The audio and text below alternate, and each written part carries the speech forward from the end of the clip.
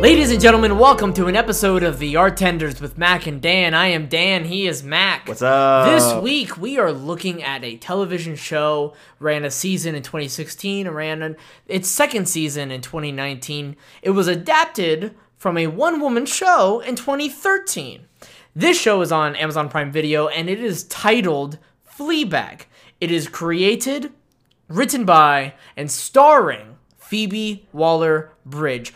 Also, if you hear a dog in the background, that's right. If you've been listening for a while, you may know who that is. That is my roommate's dog, Coda. And so occasionally we like to greet her. And so right about now, we'll both say, "Hi, Coda."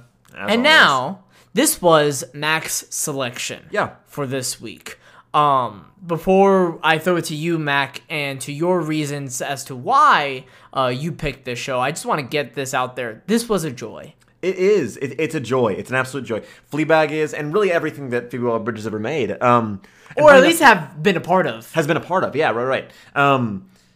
Star Wars too, I suppose. Oh my God. Yeah, you remember that? So, the reason that I picked this show specifically is that I was watching Killing Eve, which is funny enough is actually the other show that Phoebe Waller-Bridge had a hand in producing and creating and whatnot, right? And so I was really happy with that show, and I started thinking about it and realized that Killing Eve and Fleabag were some of my favorite shows that I've seen in quite a while. Right. And I was wondering to myself, why is that? What is it about the stuff that Phoebe Waller-Bridge is a part of that really just gets me going, that makes me so excited to watch it, right? And I started realizing that these two shows have something in common that really nothing else has in common, that I haven't seen in a very, very long time. Right. And it's theater specific. Okay. You can tell that she is a theater performer and that she comes from theater because I agree. Places an outstanding amount of trust in the actor. Yeah. And that is something that I just genuinely have not seen really much at all, especially in film. Mm-hmm. But film and TV both. It's just so rare for a writer and a director. Because that looks like two different things, and we'll talk about that. Yeah. For a writer and a director to both actually give the actor time to make their own decisions. So often we talk about how, in theater is a writer-to-actor medium. The writer makes the content or the ideas and whatnot, right? And then and that's like the story is the text. Because at the end of the day, like the actors are the one telling the writer's story. Exactly. Particularly, like there's a heavy emphasis in that, especially with like how often, for example, in productions, like they really, really want you to get those lines. I mean, to a T, right? And to such a point, like it's a very, very finely tuned product, but they want you to keep that product consistent to the script so much of the time. Exactly, and that's theater. That's theater is writer to actor medium, and specifically in America, in Western culture. Because once you get into like Germany and especially into Asia, then it does start to become more of a director's game. Mm-hmm. But in Western culture, we know theater to be a writer to actor medium. Ultimate trust in the actor. They're the one, from an audience perspective, they're the one that is taking you through the story. Yeah. Whereas film is not the case. That's simply not the case. It is a writer to director medium. The writer makes the ideas and the concepts and all that, and they put the story and the words in the text.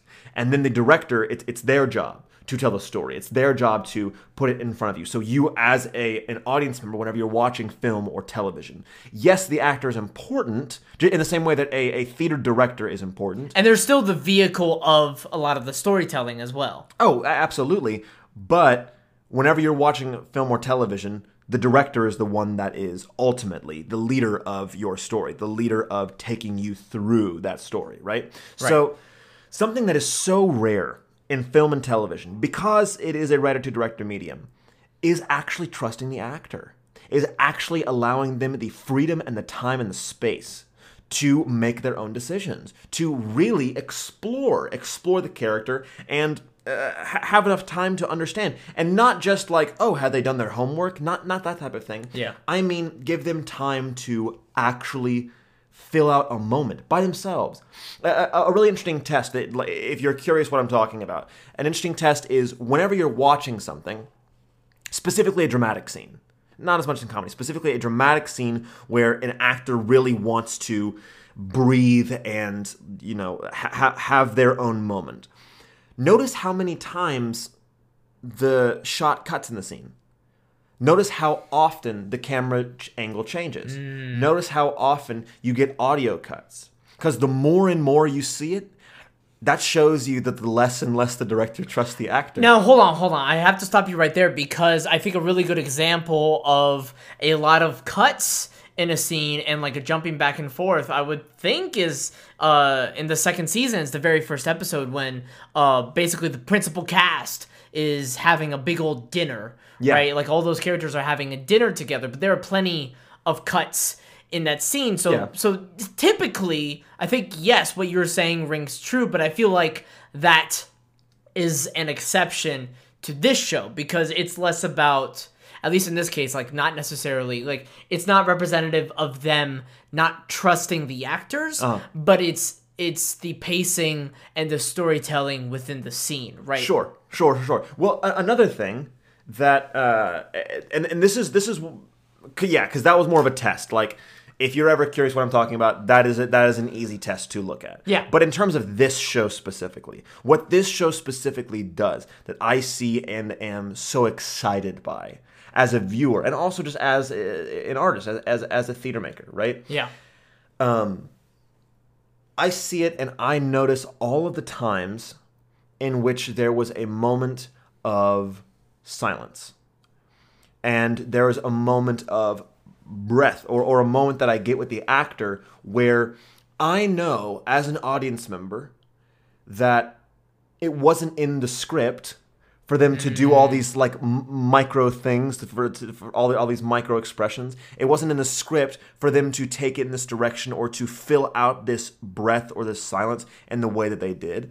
That was the director and the writer allowing the actor to have that much agency over that moment. I think it speaks to how theatrically inspired this show is. Of course, it's coming from a one-woman show, but I think what you're saying, where those breaths and those moments of silence, and having silence be as much of a piece of dialogue as is the actual words on the page, I think that is one of the most electric things about theater, right? That, so much of the time, especially particularly when you're watching a good piece of theater, and you get really involved and invested in what the going-ons of the characters are, more often than not, you may very well match the breath pattern of some of the actors, some of the people, some of the characters on stage, right? And so on stage, when there is silence, but you're very actively able to see the process of somebody, of what they're going through in their head, and you can hear their breath so clearly, and it's just one of those things that it feels like right there, I mean, you can just touch them, right? Of course, and that is what is so great about theater, but that sort of idea is so finely translated to the screen of this show. But to speak on that, Mac, do you have a specific example about how that silence operates within a scene? Absolutely, yeah. So, you got me really nervous there, I just want to say. Did because you your feel like I eyes... wasn't gonna... Well, yes, because your eyes were so big, and I was like, oh no, am I not setting this up enough? I'm doing something wrong. I'm failing. Am I going to have to fill in the silence? No. I'm here with you. I'm listening. I was listening. So, that actually is a very good segue. Sorry, I didn't even mean to do that. Coda's having a field day. Oh, hi, Coda. One of my favorite parts about the show is the actor's ability to listen. And very rarely can you even tell an actor is listening in film and television? You know what I mean? Yeah, because of how the cuts are done. Sure. And like Oftentimes- also so much of the time that like somebody is acting to nothing. Right. Because like Right. that other actor is in the trailer. Or they have a stand-in, or it's just like a wall. Yeah, absolutely. Yeah. Absolutely. It's very difficult. And they edit it in such a way that it's just kind of muddy, and you're like, I can't really tell. Yeah. And so it doesn't bother you because you don't know they're not listening, but you can't tell they are. It's just whatever. But in this show, it's very vividly clear that everyone was actually listening in the scenes that they were a part of. Yeah. There were very, very few scenes that just we went to really fast, and like the scenes weren't like 10-second scenes. Each scene was a substantial written theatrical-esque scene. Right. And that requires every single moment to be a listening moment. You know what I mean? Yeah. Which is beautiful. But something specifically that I noticed while watching this show and while watching Killing Eve, which I might force you to watch eventually, is that there's this concept in theater that's really hard to translate to film and TV. And it is that it's the reason that we have so much classic work redone over and over and over again. Mm-hmm. Well, I'll ask you, why do you think that it's so important that like so many different people have played Hamlet? Or why do you think it's important that so many different people have, played like these huge roles? Why do we keep seeing it over and over and over again? Not just Shakespeare, but in general. I think generally it's a testament to the quality of the writing, but it's more so, I think, a director or perhaps a theatrical company is retelling a story because they want to get a specific thing in that story across, right? So you may see like a production of Macbeth that is set during let's just say like the conflict in the Middle East, right? Yeah. And like so the directors and everybody involved are trying to say something very, very specific about that. Or maybe like there's a lot of like interfamilial hostility that's like happening and like that's being shown to the public a lot. So maybe you'll see something like A Streetcar Named Desire or like Dinner with Friends, Sure. just like stuff like that, right? But there's it's not so much telling new stories and trying to get the themes of those new stories across. It's more about retelling old stories because those themes still apply to today. Sure. And Macbeth was a lovely example. So, I mean, we went through and watched a million different versions of Macbeth, right? So, Right. So there's like a Patrick Stewart and Ian McKellen and a Michael Fassbender and all these different Macbeths that we saw. And what's so lovely about them is that even though it's the same character, same story, Right. they are drastically different versions of Macbeth. And the script doesn't change. Like, there may be some cuts here and there, Absolutely. but, like, in terms of additions, next to none, if any. Any. Exactly. So, even though with most film and TV, if they had cast someone else, yes, the vibe would have been a little different. But at the end of the day, we would have still gotten the same points across, right? At the end of the day, if you cast like Seth Rogen in The Hangover instead of Zach Galifianakis, yes, it would have been different, but you still would have gotten the same vibes. It would have been the same, general point, right? Right. You can really cast you can replace anyone in Hollywood and it'll be fine. That's how it's made. That is a gross generalization, but I understand what you were trying to say. Yeah, there's just very little trust, I mean, in the actors in that way. And with Fleabag and with Killing Eve, but we're talking about Fleabag, is that I love it because I really do think that if you were to get a different actor to play each role, really, really that entire character would change. In the same way that we watch Macbeth and all these different versions of these characters really actually do change. And there are actually 100% different versions, and there's like validity in different people wanting to play Macbeth because you want your own interpretation of it. And I really do think that Andrew Scott's Hot Priest is his version, and if we got someone else to play it, it would be entirely different.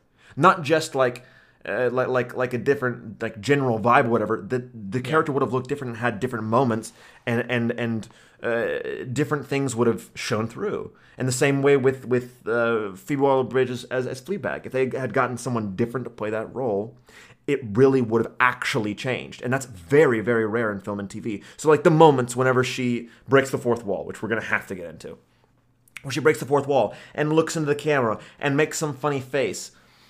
That's not scripted. It's scripted that you look maybe in the camera and say something, but whenever it's just a facial expression or a thought that you watch her have on her face, that's an actor thing. That's not a writer thing.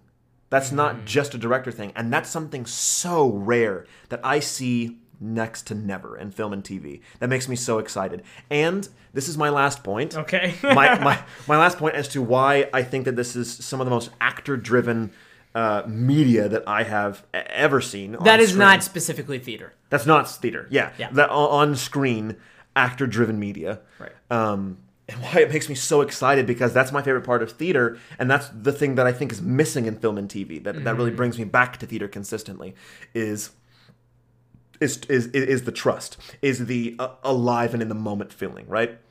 That the actor is there to provide. That the director just can't do that. The actor is the only one that can provide you with that live, real life, in the moment, like right in front of you feeling. And it is that this is my hot take. Get ready. Oh, this is my I don't know what a hot take is. Oh, a sizzle serve. Thank you. This is my sizzle serve. I really, really do believe this is the only thing I've ever seen, film and TV wise, that every single actor was having a good ass time. I can't think of a rebuttal at the moment. No, yes, I can.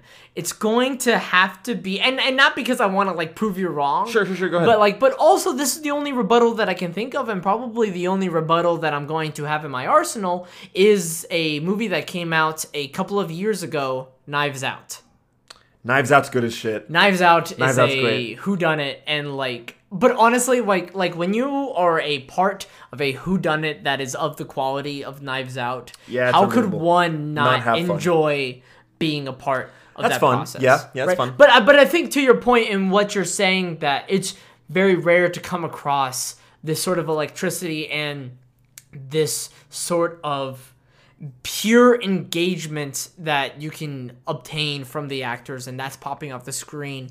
That is few and very much so rare to come by. Yeah. You do not see that a lot, period. And so when it finally does happen and you get to experience it as an audience member, it's really enriching. And I think also, I didn't appreciate it at first, but once I finally finished this series and was able to think back on it, and the more I think about the show, I think the more it just gets better. And it's one of the few things. It's very rewatchable, by the way. Exactly. And what I was gonna say is that it's certainly rewatchable in such a way that already, like, I finished the show yesterday and I want to watch it again already. Yeah. And I don't know another thing that like necessarily does that for me, that once I finish a story, I want to re-experience that story immediately. Like sometimes there is a story, and like the big thing about the story is sort of leaving the past behind us, and what happens and we have to move on. And like sometimes, and those stories can be really good, but part of the experience of those stories is to let that story be. But there was something about this one in particular that it was just a treat to watch Phoebe Waller-Bridge's character, like her progression and her growth as a person and who she is to her loved ones. And even though it's not necessarily her loved ones at first, it definitely grows to be such a case. But I think this show manages to be very, very beautiful. And I also want to mention there's a very deep, enriching audience connection that happens because you are treated as a character in this show. And if Yeah. you don't understand what I'm saying, it is because Phoebe Waller-Bridges' character, Fleabag, she's just called Fleabag, but she's never addressed by name. She Which I love. she breaks the fourth wall and she communicates with you. She is both she is in these scenes like as a character, but she's also a narrator. It is kind of similar to the very famous example of Ferris Bueller's Day Off, right? Yeah. Where you have this person experiencing what's going on in these scenes. But you are also, the audience member is also a character. And so you are Fleabag's confidant, essentially. And so the more I think about it, the more it feels like I was actually a part of that experience too. And so the show really, really succeeds, particularly when it's breaking that convention. There are a few ways in how the show does this. The most, I guess not as obvious, but the more frequent, I suppose, of ways was when you would have occasionally these very, very long scenes and Fleabag doesn't address the camera at all. Probably the biggest example of that would be at the very end of the first season, right? Where she's spilling out to the bank manager and it kind of sort of cracks her, right? There's something that cracks, like the straw finally breaks the camel's back. Similar to Jimmy McNulty at the end of The Wire season 3, right? There was something that finally breaks with his character and like them realizing I have to change, right? Yeah. And so much of the show is Fleabag looking at the looking at the camera, addressing you, and it's like, get a load of this shit, right? But in those nearly 10 minutes, she doesn't address us at all. Yeah. And so it's kind of that's one of the longest times that she goes without. Yeah, right. Exactly. And it's just kind of one of those things that she's finally sort of looking in the mirror, metaphorically speaking, finally in that moment, right? Yeah. Where she is forcing herself to confront with herself. Yeah. As opposed to using this sort of, literally a device to get away from what she's actually feeling. And then another way that the show breaks this convention, and we'll probably get a little bit more into this later, because I don't want to step on what you're about to say, but it's how the show introduces, you were saying, Andrew Scott's character, the priest, and... Genius. You don't... When you have, like, Ferris Bueller's Day Off, like, nobody else sees the camera. It's just Ferris Bueller, right? So it feels like this special connection. But then God, I love this moment. The priest notices when Fleabag looks at the camera. So it's a really, really jarring moment when it happens. And so, like, for us as the audience, it's like, you can see us too? Like, but you can't, like, but he can't necessarily see us. He notices when Fleabag is looking away from the scene. Like, she leaves the scene and she enters a dialogue with us, right? And when he notices that, it's like, oh, that's weird. I'm uncomfortable, but that is also what makes you special. It makes you different, and actually enhances the connection between you and Fleabag. You were going to mention something earlier, but I don't know. I'm excited. I'm on this now. So, okay. And this is something that we call in the biz meta-theatrical storytelling. What? Meta-theatrical storytelling. Meta-theatrical storytelling. Yeah, that it's not just that it's like a meta moment where it's like, oh, and like we're so aware of the fact that we're in a play or in a story or whatever. It's right. It's not just that, and it's not just that you are getting a story where you see him getting closer to her enough to where he feels like they're relating, or where he like they kind of graze hands, something like that. It's not just that. It's both happening at the same time. Yeah. Where they're able to use a funny and jarring and wild and conceptual theatrical, meta-theatrical moment where we're very aware, right? And we're breaking all these conventions. And just not that it's also happening, but by doing that, you are telling a story. By doing that, you're getting further, right? So he is...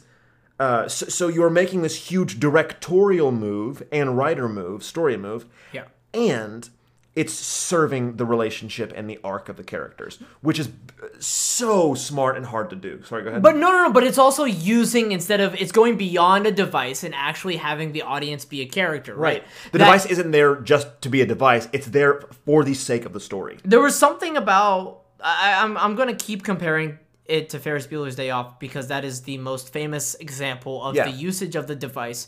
But at least from my experience, I never felt like I was a character in that movie, right? As opposed to in Fleabag, the more I think about it, and certainly in season 2, there were so many times where I feel like a character and I feel like a participant in the story, right? And I think maybe it's partially because of the dramatic storytelling, the nature of this show, but I think it's also something that's really finely well translated from the original sort of writing that was the one-woman show, right? Where you see this, I mean... Did you see any clips from that? I saw a few clips. I was unfortunately not able to watch a sort of production. It's only like 80 minutes, but as far as I can tell, it's not very easily accessible online, unfortunately, at the moment. But it was for like a week. A little bit, and I think it was primarily at the beginning of the pandemic. Yes. But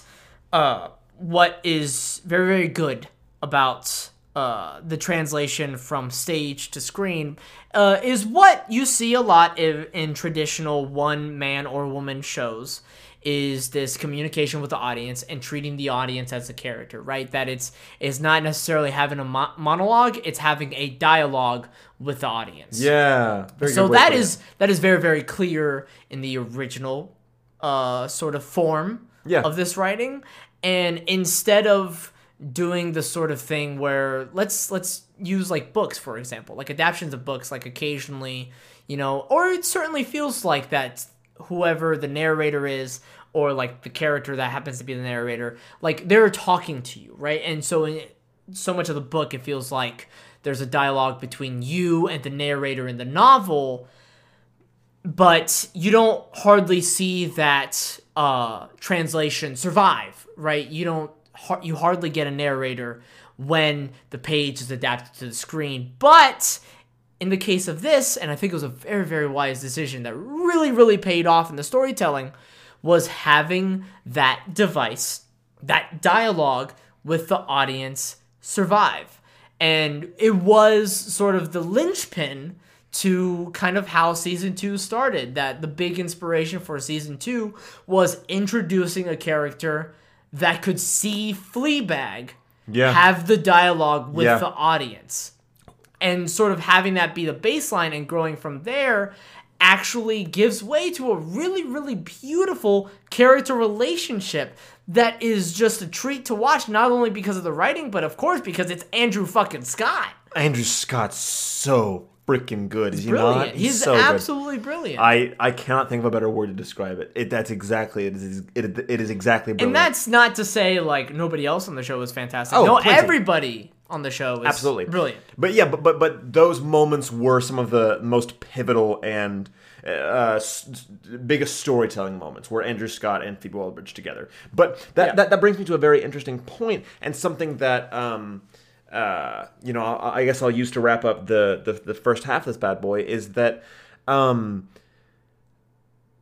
just now realized this as we were talking about it, that it's not a story about changing. I thought it was a story about a person that changes, because every story is about a person that changes. Right. It is, the entire first season is watching her simply attempt to make an effort to change. And she fails. Yeah.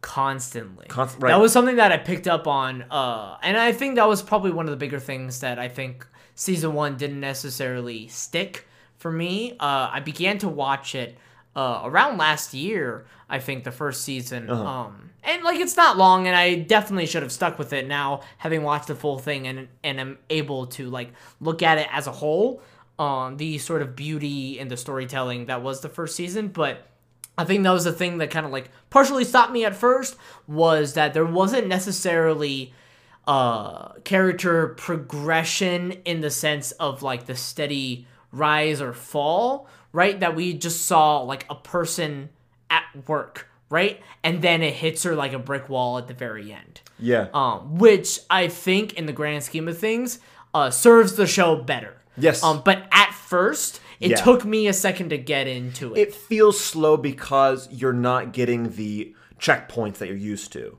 You're not getting the, yes, now the story has started. Yes, now we're on our journey. Because it's just her trying, it's almost like an escalator. Like, we're not, we have not gotten on the escalator, gotten to the first floor, and then got up to the second floor, then got up to the third floor. Yeah.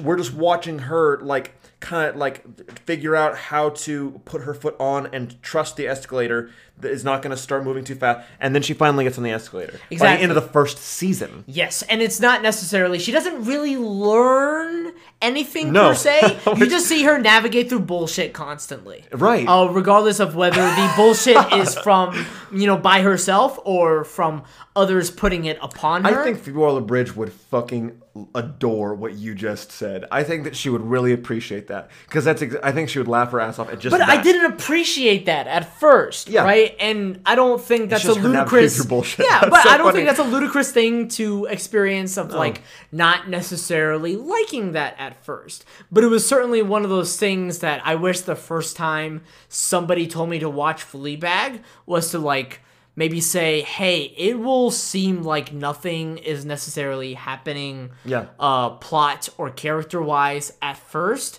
but I can assure you, like, either these things are going to matter, which they do, but also it is just trust in it. Mm-hmm. And trust in the writing. And I wish I had trusted it at the beginning. And that's on me. And I can't necessarily blame the show. Like, I understand where one would get the idea and the sort of thought process of what I went through. But now, having consumed the full thing, I definitely should have trusted it from the get-go. I see. Right. And funny enough, that was actually the exact same experience that I had with The Wire.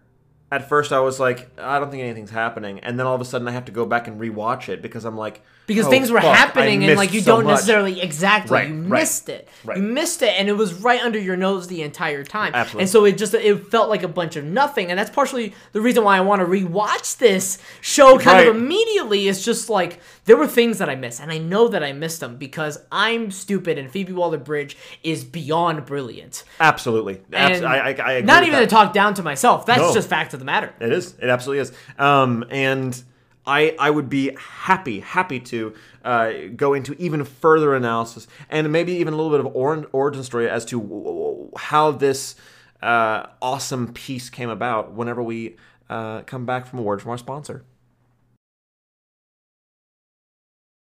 Welcome back to the Artenders with Mac and Dan. So we left off talking about, or teasing, if you will, the... Oh, yeah. Never do that again. I'm going to stop you right there. No, don't stop it. Never. No. I'm not stopping, like, us recording. I'm stopping you. Oh. You need to look in the mirror. And? That's it. And just come to terms with who you are. Just take it in. Yeah. Sure. So, we teased a little bit the origin story of some of the concept of Fleabag. So I'm so sorry. I took a big old doo-doo on what you were saying. But what I was going to say was that it being originally a one-woman show that premiered in 2013. Yes, exactly, right. And so whenever she was asked by producers and by people that had seen the one-woman show, and after they saw it once, just like we have the urge to now, they were like, I need to go see that shit again. So they watched it several times and were like, wait a second. We need to be making this something that is much larger. This could be much more than just a one-woman show that exists and leaves, and that's it. Because they were like, I don't think that anyone else could do a one-woman show like that. So it's not like anyone's going to be taking that script and making it into another one-woman show. It's like, this runs for as long as Phoebe wants to do it, and then it never exists anymore. Yeah. We need to capitalize on this. So they throw a bunch of money at her and are like, go ahead and make your shit, right? And this is the funny thing. Now it's like, okay, it's going to be an actual show, like a series. So I'm going to get characters and I'm going to make them full-fleshed scenes. Even though she acts herself, she acts out scenes with herself. Correct. It's not like she's just telling you the story of, or it's not just she's just acting her side of. She's acting both characters, which is cool. And lines from the one-woman show are ripped and placed and transplanted into the television show. Right. And you might be able to let us in a little bit more on solo performance, because I only know so much about solo performance, and I know that you, little star, are pretty good at it. Okay, so hold on. To give context, I just took a class in college, and at the end of the semester, we did our own solo performances, right? But the curriculum in the class was also viewing a lot of solo performances as well. So, like, I mean, some that really, really stick in my head, and a lot of their names are unfortunately escaping me, right? But like, probably the best example would be Anna Devere Smith. And if you don't know Anna Devere Smith, she does a lot of these solo performance shows, but they are sort of research projects, and coming from interviews, and she performs, as these characters from these interviews, right? And there are also plenty of other examples. I mean, like stand-up, like comedy stand-up is the most famous example of a solo performance, right? Yeah. And so, like, one we saw in that class was Hannah Gadsby, Hannah Gadsby. Hannah Gadsby's so good. Who is brilliant. The one that we saw was Nanette, which I recommend. But, people I think the best example to me is, like, Dave Chappelle, right? Dave Chappelle's a great solo performance. But, like, once you realize, like, what a solo performance is, and sort of look at the art of the solo performance, what makes them very, very tricky is that nobody's there to help you. Yeah. Nobody is there to assist you. Like, at least when doing this show, you and me, Mac, that if I start drowning all of a sudden in the middle of a take or a thought, you are there to save me, and vice versa. And that has come to fruition sometimes. Maybe you, the audience member, has noticed, and maybe you haven't. It happens, right? But we have each other to lean on, right?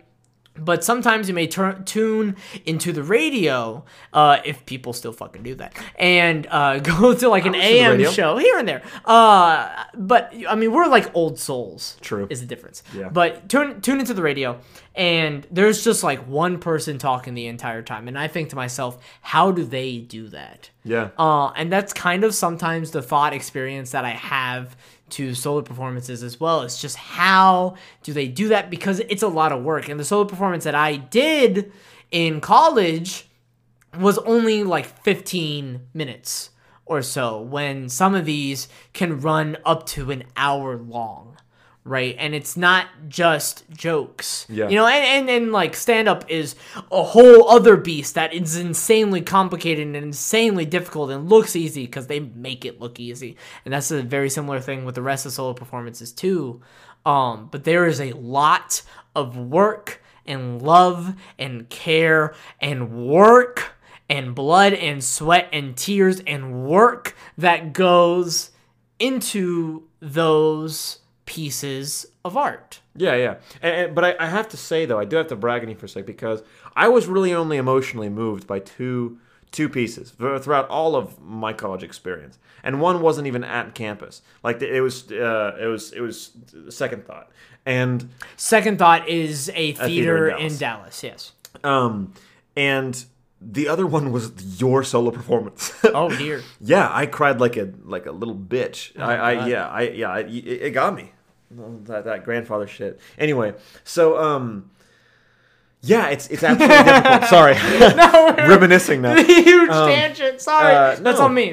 No, you're absolutely right. It is extremely difficult, and it's strange, and it's a very specific type of medium. So how are you going to translate that onto a series? Yeah. Especially whenever a one-woman show is all about focus and all about the story in your head, and series and acting in a series is all about listening and being with the person in front of you. How is that going to translate for Phoebe, but also how is that going to translate like the scenes and the content? And it really, really, really does. But she knew that she could not translate it appropriately, Right. if she did not have actors that she trusted could turn her words into active text rather than just funny ideas. And we touched on this kind of a little bit in the first part, but for a lot of these actors in the show, I mean, after all, Phoebe Waller-Bridge created this, version of Fleabag. Of course, she is going to use people that she knows or has worked with before, because Absolutely. why wouldn't she, right? The biggest example would be her name is Sean Clifford. Yeah. And she plays Fleabag's sister in the show, Claire. Yes. And The besties. supposedly, they're best friends. They not necessarily grew up together, but they went to school together. They've known each other for many, many years. Yeah. And so that relationship on the screen, that even though for so much of the story of the show, Fleabag and Claire do not like each other and are kind of sort of pessimistic towards one another, but the chemistry between the actors is still inherently there. Yeah. And it becomes really, really evident when Fleabag and Claire are sharing a scene where they actually like each other, right? And so it's like it's going beyond, because you just generally, you, the audience member, you listening right now, the listener, when you look at a piece of art, occasionally you're going to see or hear or watch something that the work of the actor becomes so clear, right? But it's the work of the actor occasionally. Like, I mean, a really good example of an actor that does that is like Daniel Day-Lewis, and the work that he puts into the roles that he does is parallel to none, right? But then occasionally, and once again, we touched on this a little bit in the first part, occasionally you're going to see not only the work from the actors and their raw talent occasionally too, but also just the people themselves, the actors themselves enjoying the moment. Mm-hmm. And you get that a lot in this show.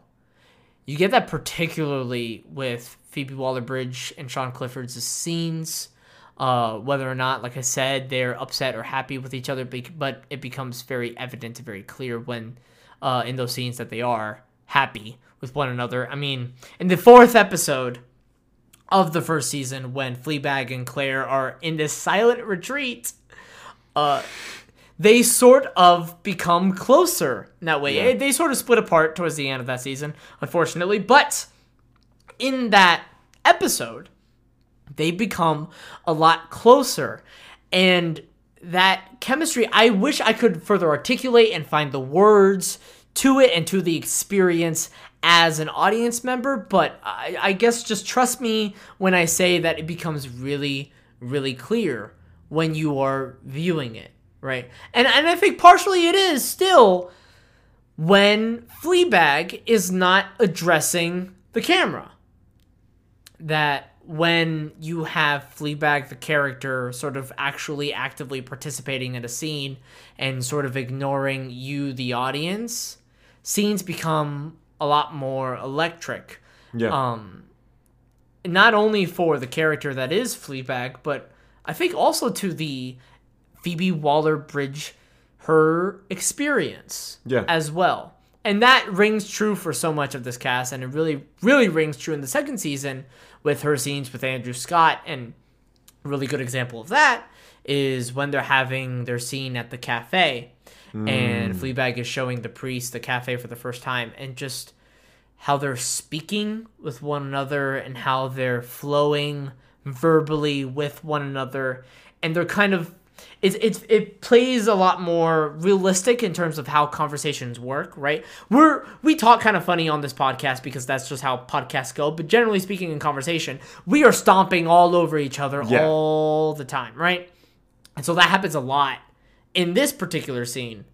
And it's just, you can read the joy off of their faces. Yeah, absolutely. Yeah, and there's something that it takes so much trust to actually to trust an actor to come into a project that you've written and that you're starring in and that you're so, because this is Phoebe Waller-Bridge's baby. Absolutely. Like, this is her thing. So, of course, why wouldn't she want to bring people that she loves to work with? Right. You know? And so it's funny especially because, when she has a say in it. I mean, come on. It's funny because you can tell that between this and Killing Eve, that she has an extensive theater career, both in like super upscale, posh, like higher end theater and underground, like, you know, make it myself DIY type theater that we like to do in basements and shit. Yeah. So you can tell that Fleabag is her underground project that she decided to make with all of her posh friends. Yeah. With like all of her RSC buddies, all Yeah. Royal Shakespeare Company buddies, like Andrew Scott, Bill Patterson, Olivia Colman, all these really famous, well-known, very like high up, upscale theater performers. Ginny Rainsford, another one. Sean Clifford is the best friend, obviously, but is still also a very reputable actor. And it's funny because while that is the case, then Killing Eve is the opposite of that. It is her very well produced, very expensive, very well publicized project with all of her underground theater friends. So it's like people that are going and doing stuff at like the Don Mar Warehouse, or like little tiny theaters in London, like Harriet Walter or Fiona Shaw. These tiny little names, or and the only real celebrity on that show is Sandra Oh, who is also known for going and doing underground theater like that. Yeah. And it's funny whenever you notice this, and it kind of makes you excited because you're like, oh shit, like that, like they're all buds, like they all know each other already.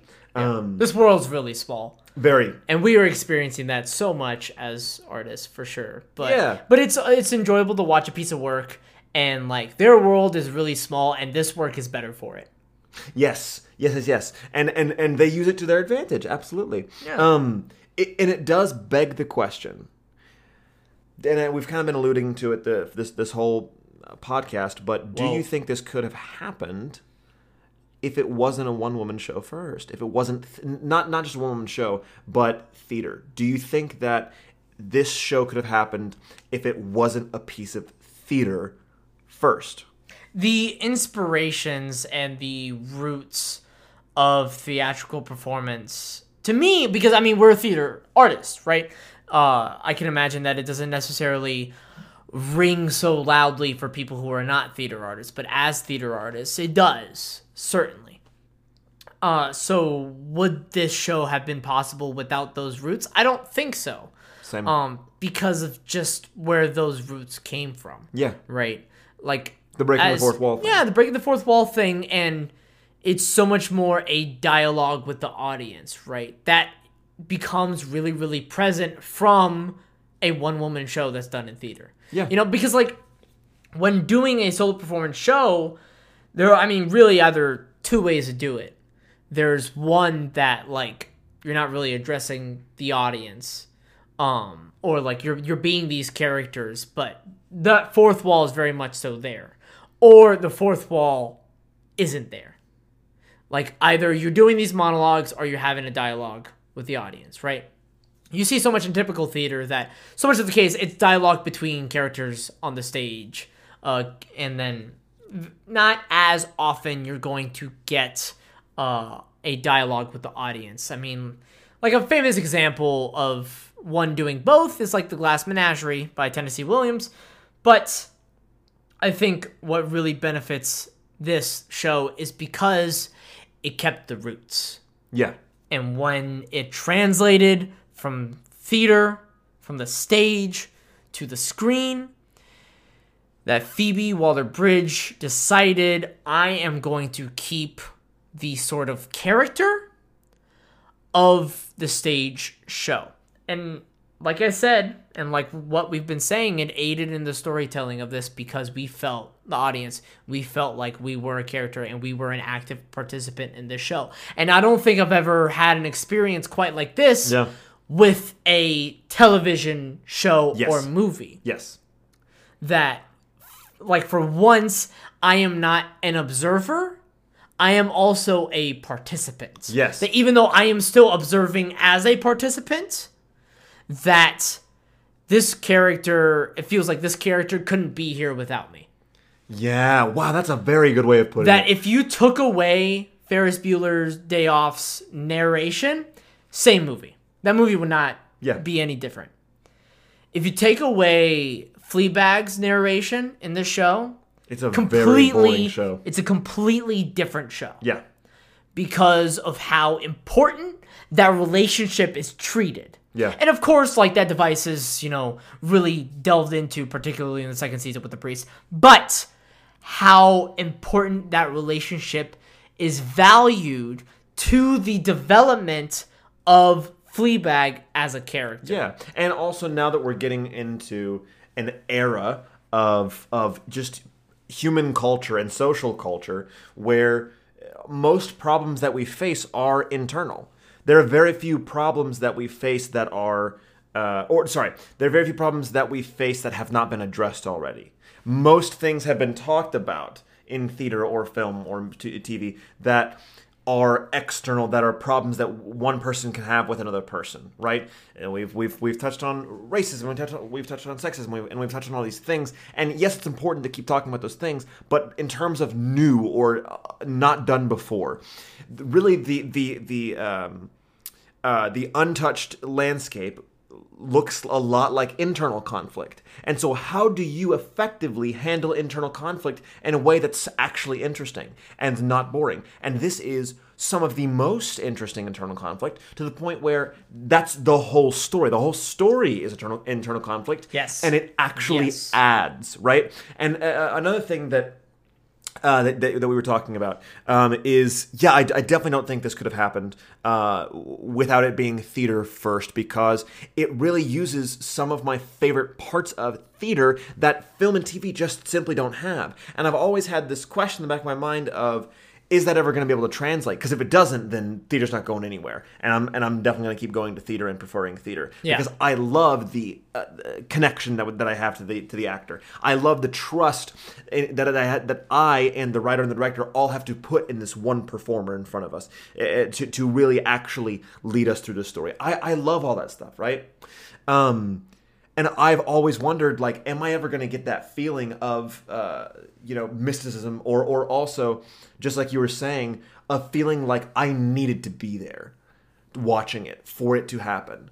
Am I going to get that feeling in film and TV ever in my life? And not totally with Fleabag, but I'd say a good 50%. Like, I'm getting there, and that makes me really excited. That gives me a lot of hope for potential things in the future. We talk a lot in directing, a lot. We're used to, I suppose, about how oftentimes there's this kind of joke that if you're going to see some like crappy off-Broadway theater that is like experimental and devised and this strange thing, what you're going to see is going to suck now, but is going to be the only thing they're doing in movies in about 20 years. Yeah. And because what you're seeing is a concept. Right. That you're seeing all of the new edge stuff, that you're seeing all of the exciting original shit. That's actively being workshopped.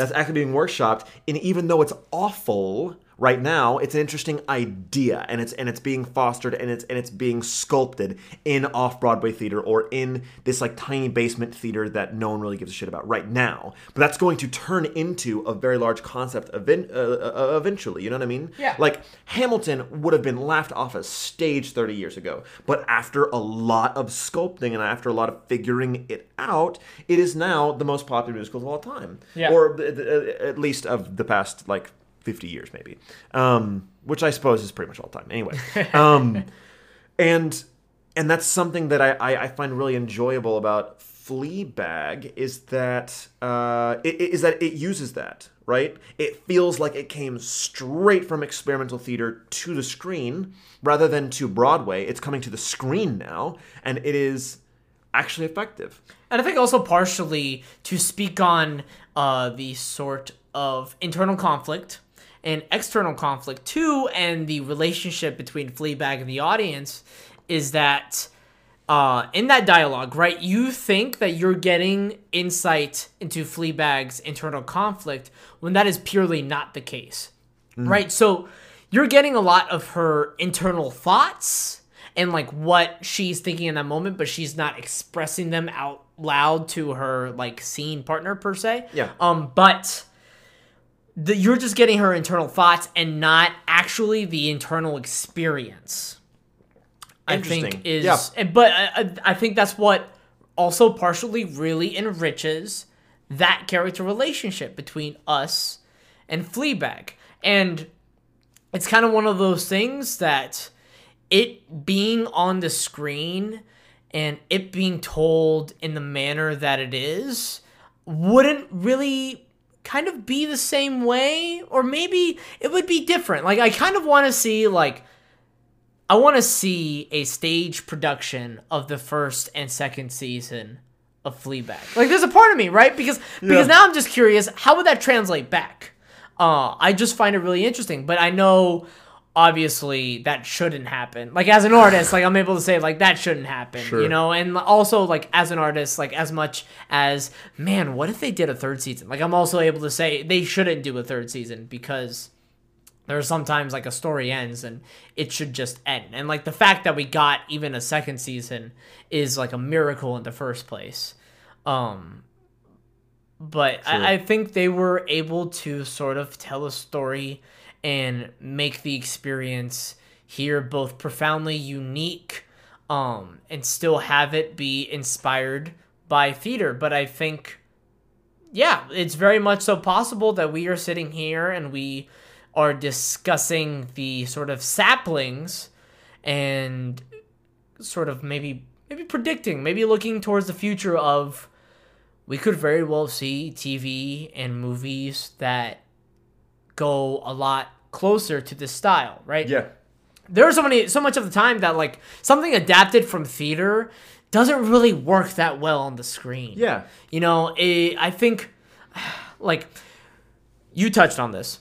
We talked about the Macbeths that we saw, and we've mentioned it in a few episodes before, but we saw a bunch of different versions of Macbeth, but those still feel inherently theatrical performances, but it felt like they were brought down from being on screen. Yeah. As opposed to Fleabag, which was enhanced Yeah. by being on screen. A different experience from the stage show. But also, the stage show was a one-woman show, and then Phoebe Waller-Bridge chose to do something specifically different with the screen adaptation. That's exactly right. And it really aided the cohesive storytelling and the experience, making them both unique but special. That's exactly right. It's a matter of making them different and being aware that they're supposed to be different.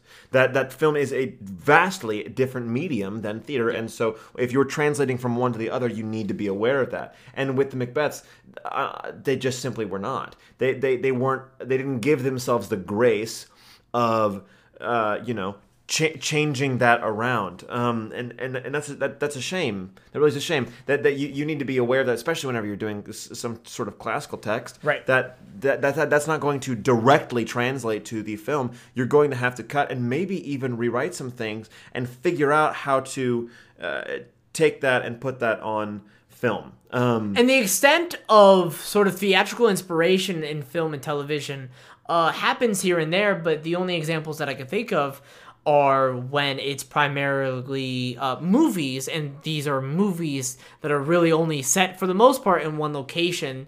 The only examples I can think of are Quentin Tarantino's Reservoir Dogs and The Hateful Eight. Sure. That they're essentially their own little whodunits, that the majority of those films just take place in one location. And that is the only thing that I can think of that, like, these roots are theatrically based. Yeah. That the emphasis of having if not all of the action be in one location. Yeah. That's theatrically based, and the roots are very clear. But it's enriching to watch something that is different, that is it still has those roots, but in a very, very different way. And instead the roots is in the sort of storytelling as opposed to the setting. Right. Well, that's a big thing they do in a lot of classic movies, and that is really interesting to look back at, is because most... Like Rope. Like Rope. I love Rope. Hitchcock, right? Yeah, Hitchcock. A lot of Hitchcock. I was literally about to mention Rope. I'm so mad that you said that. I mean, is essentially a stage play. Like the camera... Yeah, it is. It doesn't even change it's cool cameras, as hell, too. right? No. Well, but it's like there's one cut. set. Yeah. You know? There's only one, I think, cut in the entire movie. Other than that, it's just straight. It's just the whole thing. Yeah. Yeah, it's fantastic. And but all real classic film directors that you see had to have been trained in theater, and they use a lot of that influence. It's cool to watch. I want to dive into my heady play. Oh ho ho! Bringing this segment back. Oh, bring in the jingle. Oh, we need to make some sort of imaging for heady play. What do you think? Do you think, my friend, heady play was in last week, and you think I would edit an episode with no imaging? I'm just making sure. Okay, so. But you know what I liked about that? That it was that it just showed me you don't listen to her episodes. Oh my gosh, shush your mouth. No, go ahead with your heady play. It's just that maybe... This happy music is still going, by the way. Oh, it better be. I'm not going to look at you. I'm so sorry. Heady play. What is heady play? Heady play is whenever we notice something about the thing that we have just viewed or consumed that is specifically heady play, a smart move, a smart decision. And if they'd done something else, it probably would have been pretty dumb. Yep. Heady play of them to have put Andrew Scott in the end in the position where he rejects her. Oh my god, we haven't even discussed talked character relationships hardly. Especially, barely even the story, yeah. Because we were saying the linchpin of the second season was the fact that somebody can see Fleabag interact with the audience. And that character is the priest, but the thing is about the priest, it's also Fleabag's love interest. You see the conflict there already. Yeah. And the heady play of them making sure that he rejects her because the story would not have been complete or proper or Fleabag-esque or satisfying. And it's weird because yes, it would have been satisfying if they ended up together, but it is much more satisfying intellectually knowing that they did not, because that is exactly what was supposed to happen. That is how it was supposed to be made, and they did a very good job of tricking us that wasn't the case. But goodness gracious, it landed. It really the plane landed, and it leads me to my gold medal, which is. As you all know, us saying that something was fantastic, or maybe our favorite part, whether that be a specific character or moment or whatnot. For me, my gold medal was "It Will Pass." "It Will Pass" was just that line was. Can you give context to that line? Yeah, of course. Was fantastic. It was pretty much the last moment where Fleabag and the priest are sitting on a bus stop bench, and they're talking about the fact that they're probably not going to be together or whatever, and she starts crying, and she's like, "It's just, I love you," right? And every piece of media you've ever seen in your entire life trains you to believe that he's going to say "I love you too," or something along those lines. And instead, he just says, with all of the grace that Andrew Scott can muster, "It will pass." And it's like, it's heart-wrenching. It is. It's beautiful in the same way, and really just fantastic. But oh my god, it's a really great moment. I need to rewatch this show already. It's so good. It's so good. And I know that you also have a gold medal, yeah? Yeah, so I mean, first of all, like, that moment is incredible. I don't know, like, how the show ended was perfect. Yeah. It's perfect. It was a perfect ending to the show. And that's rare. It's hard to do. And it ends with them not being together because that makes sense because of like who they are and what they believe in and their relationships in their lives, you know. Mm-hmm.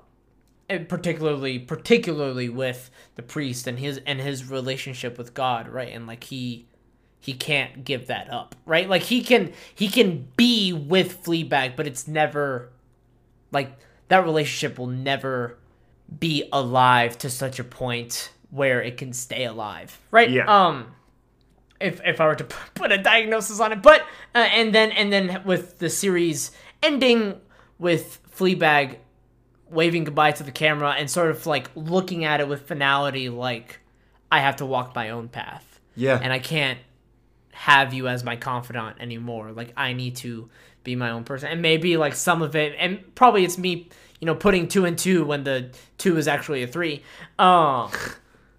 is like her realizing that like we brought her down or we brought her back, right? That we were holding her back, rather that like the most enriching experiences for her is when we weren't an active participant in the scene with her, when she was forced to not involve us. And maybe those were the realest moments for her. Once again, maybe I'm reading into it. I kind of want to watch the show again because now I'm like, I just thought of that theory on the spot. I'm like, oh, you know what? You know what, Danny? Maybe. So, but with that being said, we haven't even talked about this person. We said her name, but we haven't even talked about this person and the quality of her acting and how much of a goddamn Christmas treat she is in this show. It's so good, yeah. My gold medal is for Olivia Colman. I love this woman. Woo! I've not seen enough of her work. The most that I've seen her in is, we talked about it last week, Broadchurch. And she's incredible in that. And to see her be this sort of really, really kind individual and then translated into this volcano in this show, this dormant volcano in this show, passive aggressive all the time, but it's so good because of just how subtle she does everything, and she lets the work breathe, and she doesn't put anything on top of it, meaning that she's not like overacting or anything, because it's very easy for her as the godmother, who is actually marrying Fleabag and Claire's father.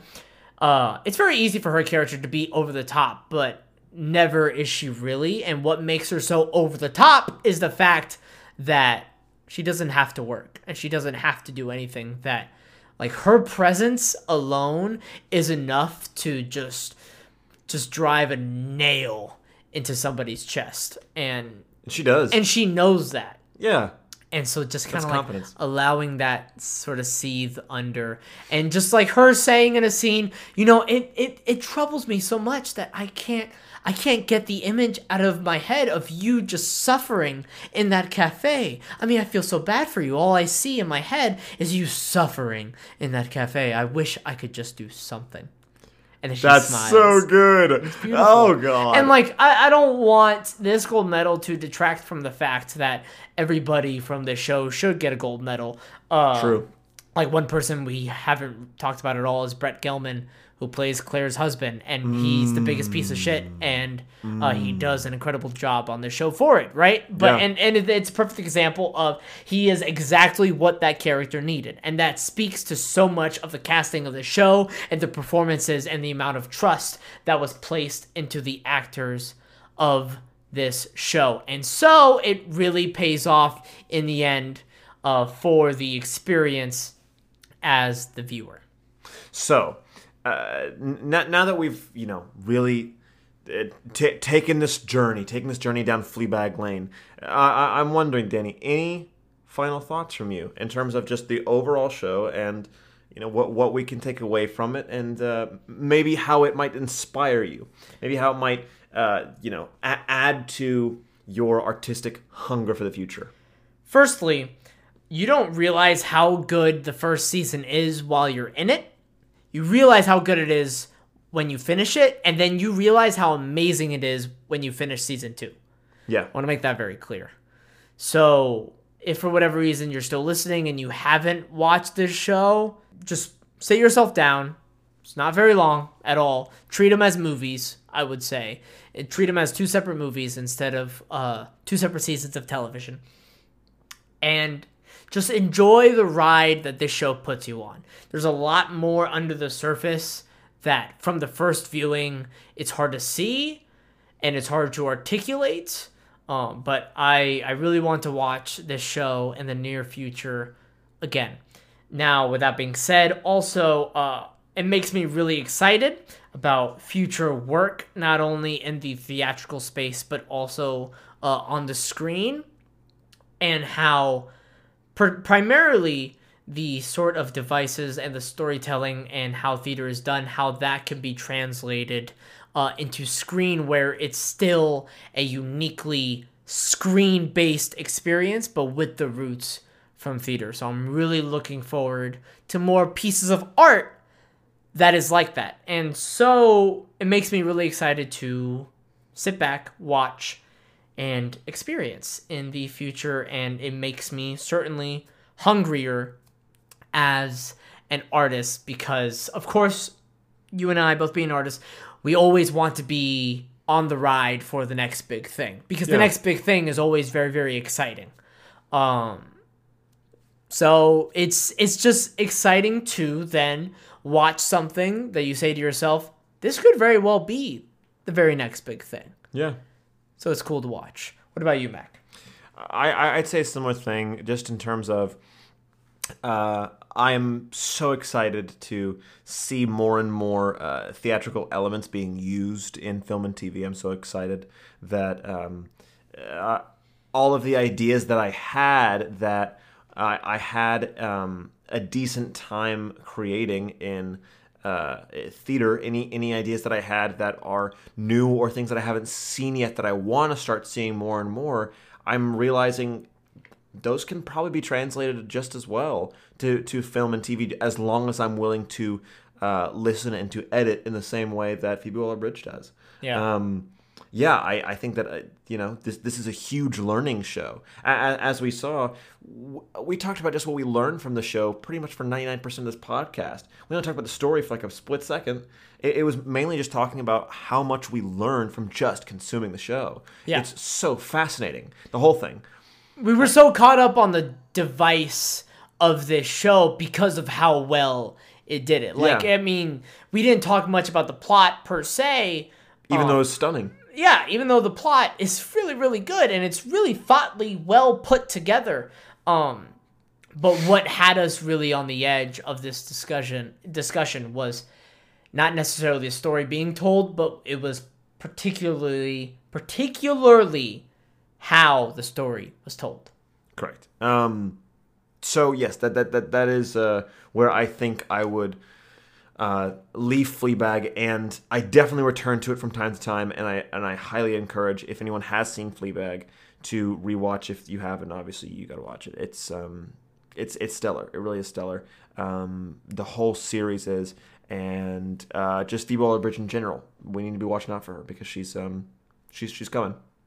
Is it a sizzle serve to say that I'm glad that's only 2 seasons and it's not going to be renewed? Probably. No, I think that makes sense. I think we got exactly how much we deserved and how much we needed from the show. Because there's so many times television goes on for too long that or wrong. like loses BBC is its usually good about that. identity. Yeah. BBC is very good about that. Yeah. So, sir, I'm safely assuming what we're watching next week. We're gonna have to. The Sopranos. Fuck you. The Wire season 5. Sure. We are finishing The Wire. It's been a journey. That epic odyssey. Oh my god! But I haven't watched an episode yet. I'm so excited. Me too. And it's also really nice to, look at this series of Fleabag and then be able to finish The Wire next week and just really take in just 2 fantastic series of television. Yeah. What a joy. Thank you. You want to kiss? Let's just fucking make out.